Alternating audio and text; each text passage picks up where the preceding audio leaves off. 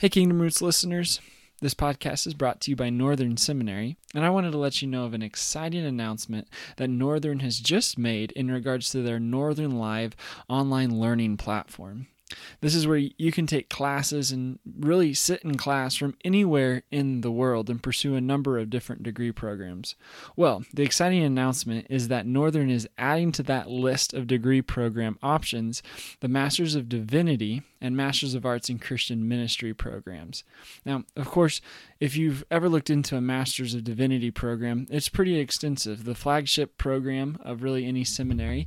And what Northern now allows you to do is you can take that Masters of Divinity program, but also include a specialization in, say, like the Masters of Arts in New Testament with Scott McKnight that we talk about frequently, or the Masters of Theology and Mission, or Anabaptist Studies, or multi-ethnic church leadership.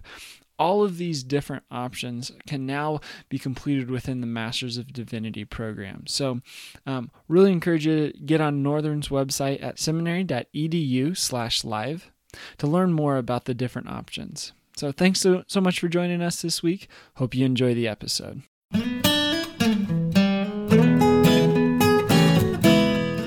Welcome to the Kingdom Roots podcast with Scott McKnight, the conversation designed to look at how the kingdom took root then and how it's taking root now.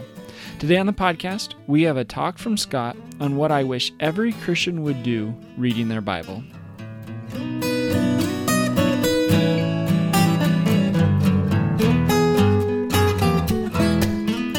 So I'm glad to be with you, and my task this morning is to talk to you about what I wish every Christian would do when reading the Bible. So this is sort of an introductory level of basic principles, disciplines, and practices that I would love for you to develop as you read the Bible. We're not going to talk about Greek and Hebrew and Aramaic and Latin and the history of the interpretive tradition. We want to talk at the ground level, things we need to remind ourselves of when we are reading the Bible.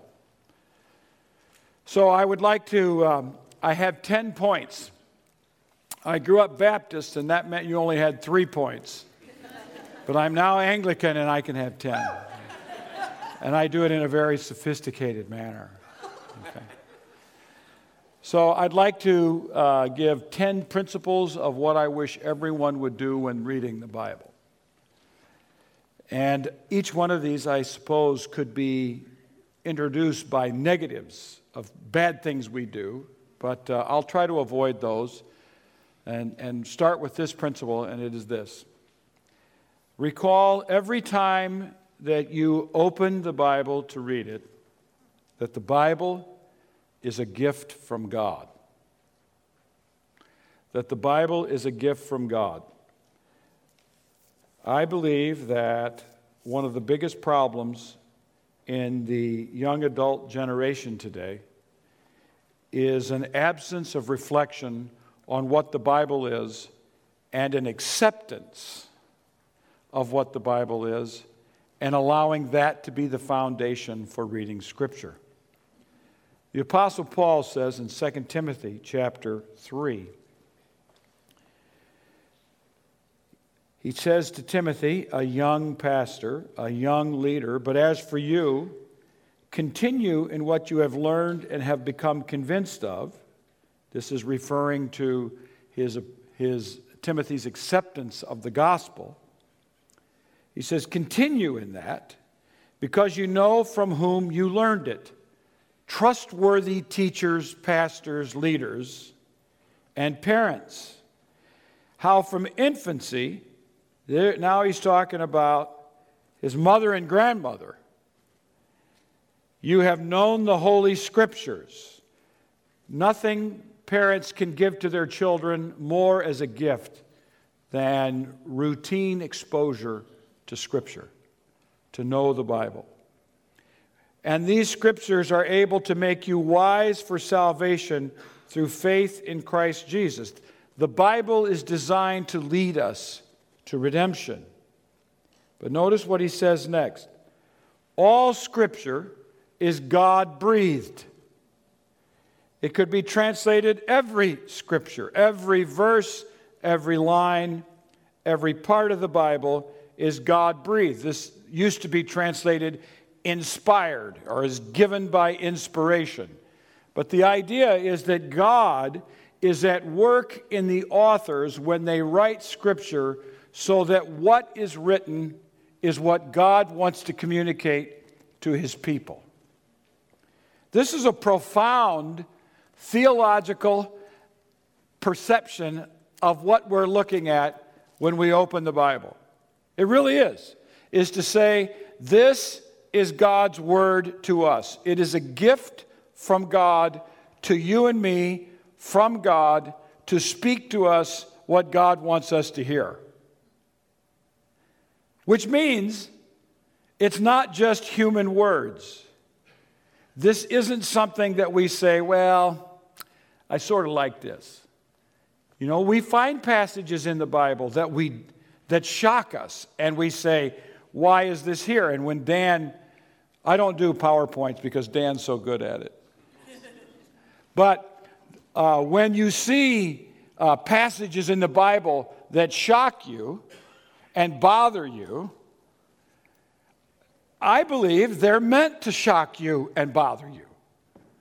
You're not supposed to diminish the shock and get de-bothered by them. If you're bothered by it, that's exactly what's supposed to happen from that text. And it doesn't mean then that you have to erase it. You have to struggle with it as a communication from God. Not to tell you that God wants people to kill their daughters the way Jephthah does in the book of Judges. But to struggle with that text. Why is this in our Bible? Because this is the sort of people that populate God's people in the world. And we have to hear these things because they are a message from God to us.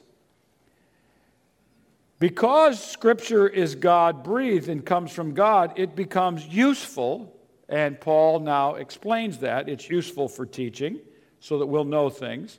It's useful for rebuking. Sometimes you wake up in the morning and you read some Bible, and some Bible tells you off and reminds you what's wrong. You read the Sermon on the Mount, not for comfort, but for a little dash of cold water in the mirror in the morning to remind you that you're not all that good of a disciple and you have a long ways to go. And then chapter 5 finishes off. Be perfect as your Father in heaven is perfect. Now that's a comforting thought. I mean, the problem is not the word perfect. You know, New Testament scholars fight on the meaning of the word perfect. Greek word, teleos. Hebrew word, tamim. So they study this and they try to show that it doesn't mean what you think it means. And I've often said to my friends who write on these things, the problem is not the word perfect, the problem is the word as. Whatever you put on this side about God and then say, as God is, and you have to live up to it, it doesn't matter what it is, you lose. And it's a call to that. So it's a summons for you to lay it all out for God, as God has laid it all out for us, and it's always a challenge. So the Bible is rebuking and it's correcting. It not only will tell you off, but it'll tell you how to live. That's a good thing. Even if you don't want to do it, it's going to tell you how you're supposed to live and what we're doing wrong. And it does this to train us in righteousness so that the servant of God, so that people of God may be thoroughly equipped for every good work, so that we become transformed by encounter with the Bible. So let me encourage you that when you open up the Bible, to say a little prayer of thanks to God that He has so chosen to communicate with us through the Bible that we know what God wants for us. It's a great gift to have the Bible. It's inspired. It's given by inspiration. And therefore, because it is a gift from God, it is unlike any other kind of book in the world other than mine. Seriously. That means that in my world, I hear people talk about Karl Barth all the time. I get tired of Karl Barth. I get tired because he writes such long volumes that are almost impossible to read. But Karl Barth was a genius. St. Augustine was a genius. John Calvin was a genius. Martin Luther, Jonathan Edwards. These were great people, but they did not write the Bible. Our primary text is Scripture. And as Protestants, it's even more so that it's Scripture. We challenge all tradition. We challenge all theologians to prove themselves on the basis of the Bible. So I would encourage you to make the Bible a steady part of your life by accepting it as a gift from God. All right? Here's my second point. I'm not good on transitions either, Ryan. Get out of the way. Get out of the way when you're reading the Bible. It comes as a surprise to certain sorts of Americans that the Bible was not written by a Republican. It comes as a surprise to other sorts of Americans that the Bible was not written by a Democrat. The Bible was not written by a socialist. The Bible is neither capitalist nor socialist. It's ancient. They didn't know what you're talking about. But we grab the Bible and we make it say what we want. If you defend the Bible as defending Republicanism or Democrats, I want to pick on both sides, I want to turn you off and say you need a whole new lesson of getting out of the way and letting the Bible say what the Bible says. The Bible was written by a minority population in the USA, Jews. For a minority in the USA, Jews. And then it was widened to include Gentiles, us. All right? So it was written in an ancient culture that had a very minority status in the ancient world. And we have to enter into that world in order to understand this text. There's a great line by the German poet Johann von Goethe, and I'll quote it for you in German because it has such great German lilt. Willst den Dichter du verstehen, musst in Dichters Lande gehen. If you want to understand a poet, you must go to the poet's land. Willst ein Dichter du verstehen, musst in Dichters Lande gehen. It's kind of cool, isn't it? All right, so I believe we have to enter into that world, and we're going to have to drop our American perceptions and our capitalist perceptions and our political perceptions and our theological perceptions and enter back into that world and let that world take us over. Do you know what an autostereogram is? Do you know books that are called Magic Eyes? Do you know these books? They're dots. When you open up the page, it's dots. But if you have a little bit of a skill with your eyes to let your eyes go, your eyes will suddenly adjust, and all of a sudden those dots become a three-dimensional picture, and they start taking you over. That's the skill we want to develop in reading the Bible. We need the magical eyes of Scripture readers so that we will hear the Bible as it was meant to be heard. To do that, we have to get out of the way. The biggest problem in Bible reading is the reader's intrusiveness. My wife is a psychologist. When she was doing her doctorate, she made me take all the tests that psychologists have to give. And I had to do them sometimes several times. And I'll never forget taking the Rorschach ink blot test. Now, these are just blobs. Ink, colored ink on a page and then folded in half, and then you open it up and you see an image. And a psychologist, they hold the picture up to you and they have a little Mona Lisa smile on their face. What do you see? And if you say hips, they go Freud. If you say bloody brains, they call someone. Now, the skill of the Rorschach ink blot is that there's nothing there. And you're fools to answer the question, but I did, all right, many times. But what you see is what you project. And a lot of people are Rorschach ink blot Bible readers. They project onto the Bible what they want the Bible to say. But first, let the Bible be what it is. In all its strange, utter, abrasive realities. Let it happen. Don't make it be what it's not. Let it be what it is. I remember one time I was teaching a group of college students, and we were reading, I don't know why, we were in Exodus chapter 4. And this is a rather odd chapter where Moshe, has not circumcised his little boy named Gershom. And there's the intimation that Yahweh is chasing Moses. And a student in my class raises his hand with colorful language and says, "Yo, Scott," that means Dr. McKnight. Says, "Yo, Scott, isn't Yahweh fast enough to catch him?"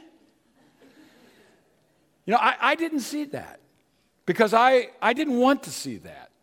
But there's an oddity about this in the text.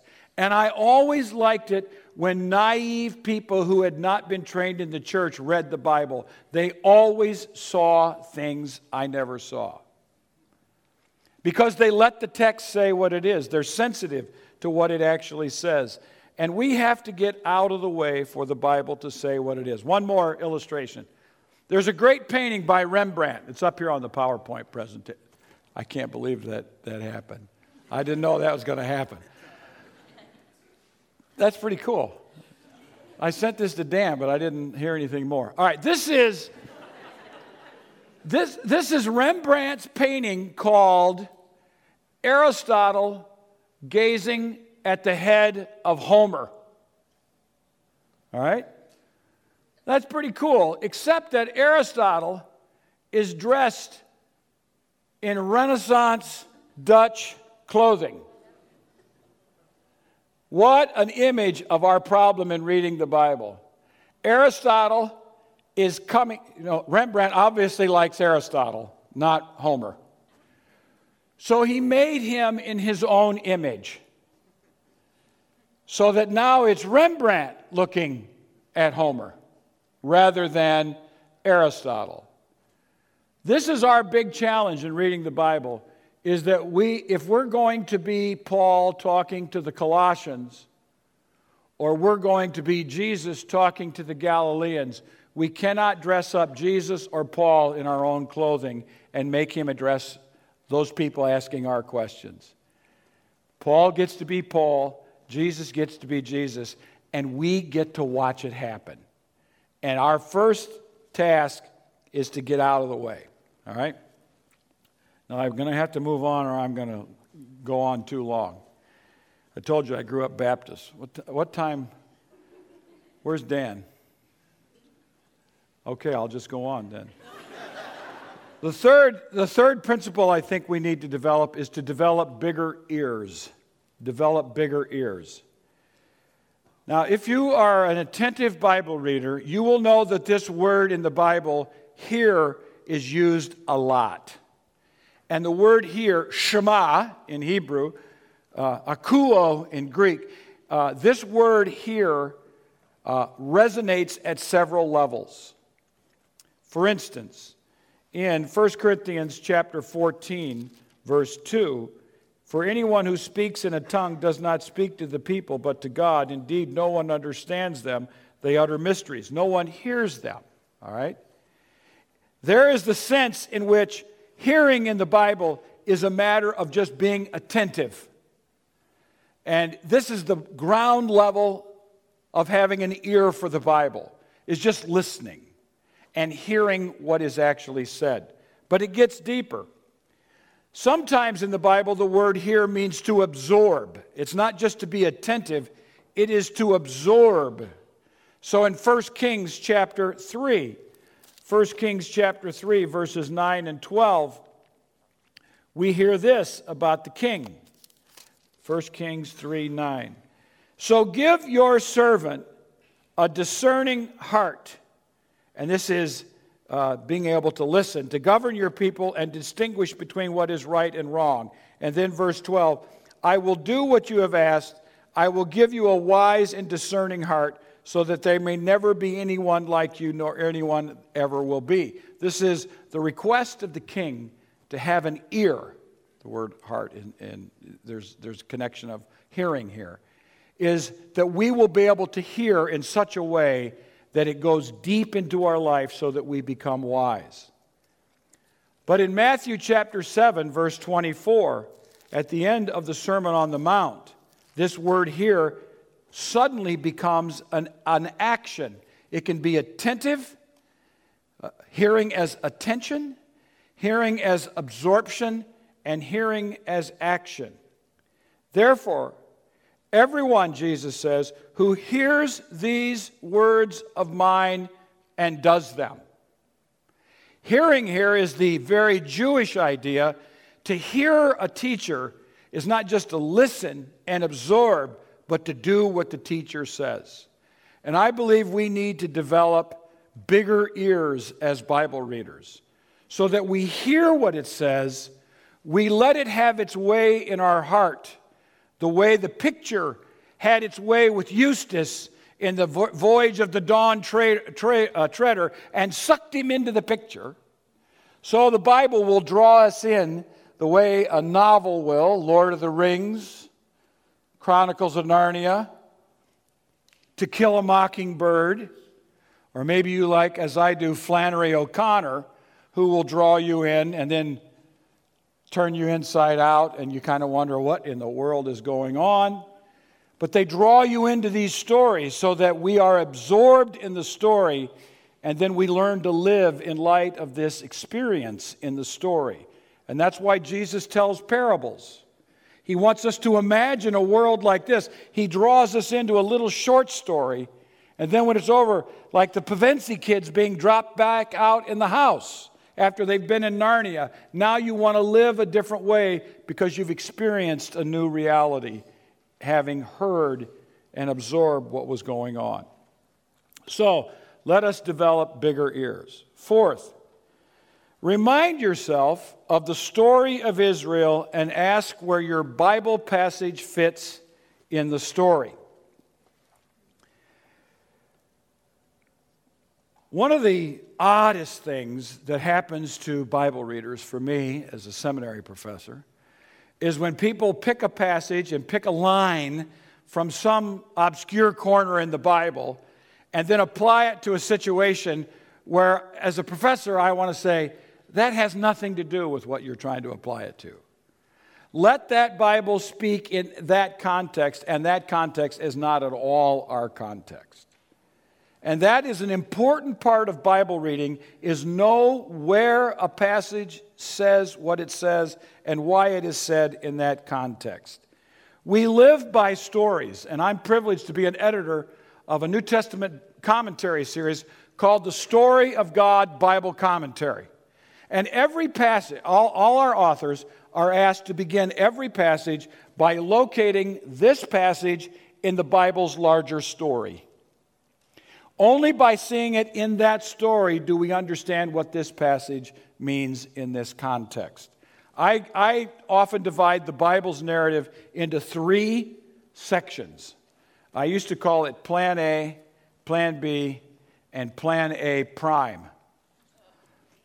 But one of my friends told me that you can't call it Plan B because that means God had to change his mind. So I said, okay, I won't use that now. But Anne Lamott had a book called Plan B, so I thought that was pretty clever, to use Plan B. But I think there are 3 basic sections to the Bible. I call them theocracy. And this is the story from Genesis 1:1 to 1 Samuel chapter 8, where Samuel sheepishly comes to God and says, they want a king. And God says, and he's embarrassed about this, that the people of Israel who are ruled by God want to have a king like the other nations. And Yahweh says rather encouragingly to Samuel, they have not rejected you, they've rejected me. But let's give them a king. So we enter into a new phase in the Bible, from theocracy to monarchy. And this period of monarchy is both deconstructive, because Israel does not do real well under a monarch. For long, they have to split the whole place in half, or not even in half. Most of the people go off and never heard from again.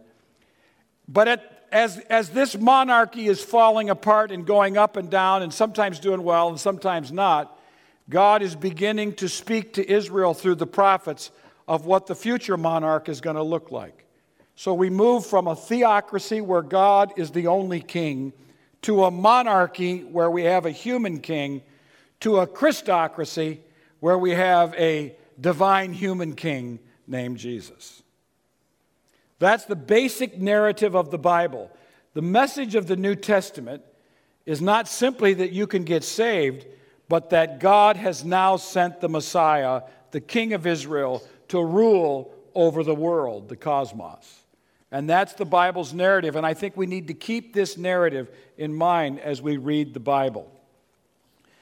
So I think the secret to reading the Bible is to learn it well enough that you know where you are in the story and what this story is doing in the long-term plot to rule the world in Christ. Fifth, read the Bible with others,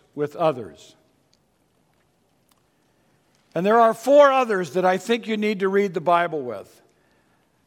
I have a friend who calls me every now and then, and when he calls me, I know we're in for a conversation, and it's going to be awkward because he's been reading the Bible all by himself.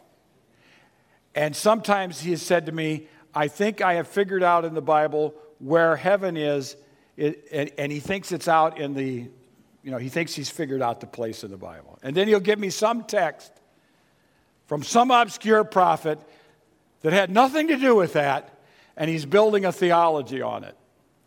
I like people to read the Bible on their own, but people who read the Bible entirely on their own make a lot of mistakes. God did not give this Bible for you alone. He gave this Bible to his people to read together. So I would urge you to read the Bible with others, your small group, if you're in a small group. Read the Bible together and listen to how other people hear the Bible. Because you will hear that they hear things that you don't hear, and that's a good thing. Read the Bible with your church heritage. If you're Anglican, learn about the Anglican interpretation of Scripture. If you're Baptist, learn about the Baptist interpretation of Scripture. If you're Reformed, read John Calvin and learn how he's interpreted the Bible. All right? I could go on.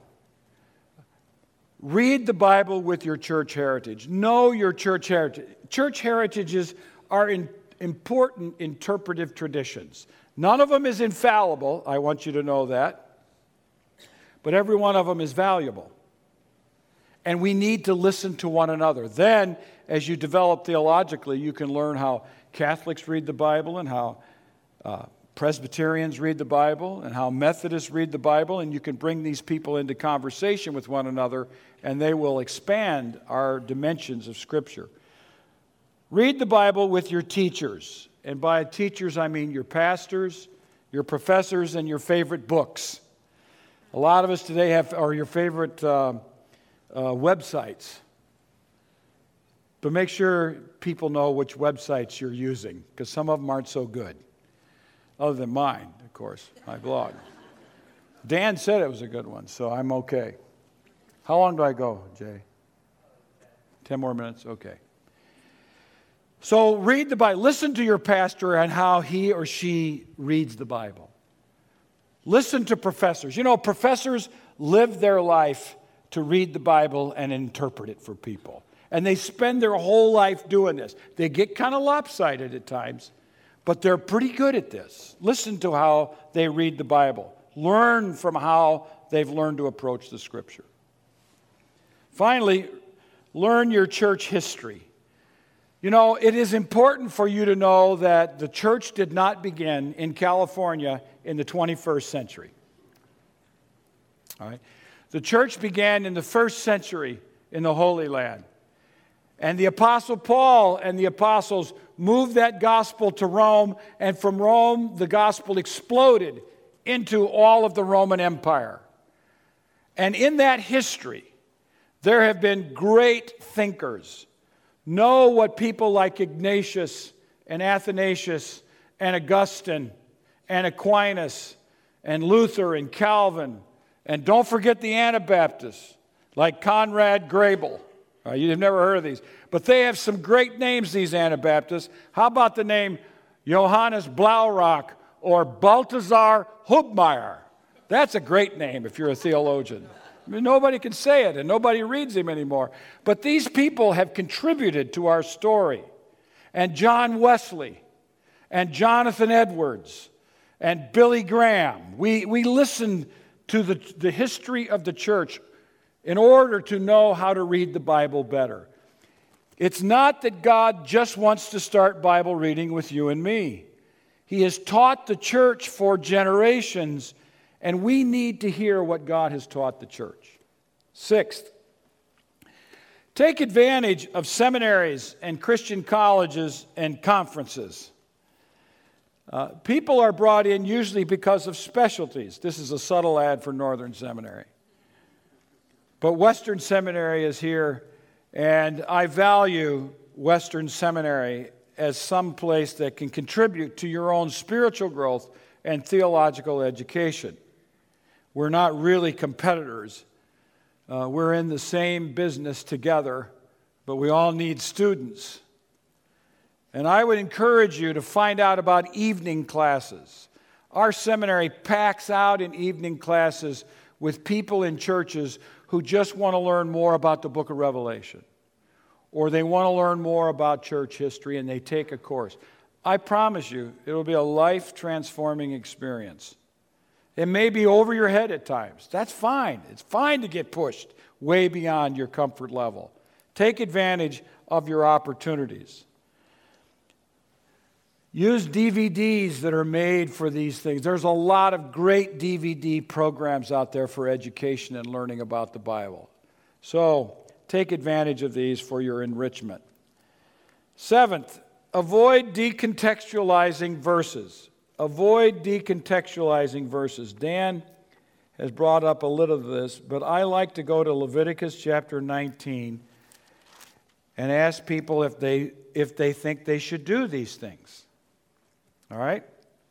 Listen to these verses. Each of you must respect your mother and father. People are generally for that. And you must observe my Sabbaths. Christians don't do that. And you can't make Sunday Sabbath. That's not what it is. Okay, so let's just quit playing that game. All right? So that's something that we say that's not for us today. Verses 9 and 10. When you reap the harvest of your land, do not reap to the very edges of your field or gather the gleanings of your harvest. Do not go over your vineyard, which is a very California thing to do, I understand. Do not go over it a second time or pick up the grapes that have fallen. Leave them for the poor and the foreigner. I think we would probably say we do this, some farmers do this indirectly, but not that way. So we transform it, right? So there's a decontextualizing and a recontextualizing that occurs as we read the Bible. Verse 19.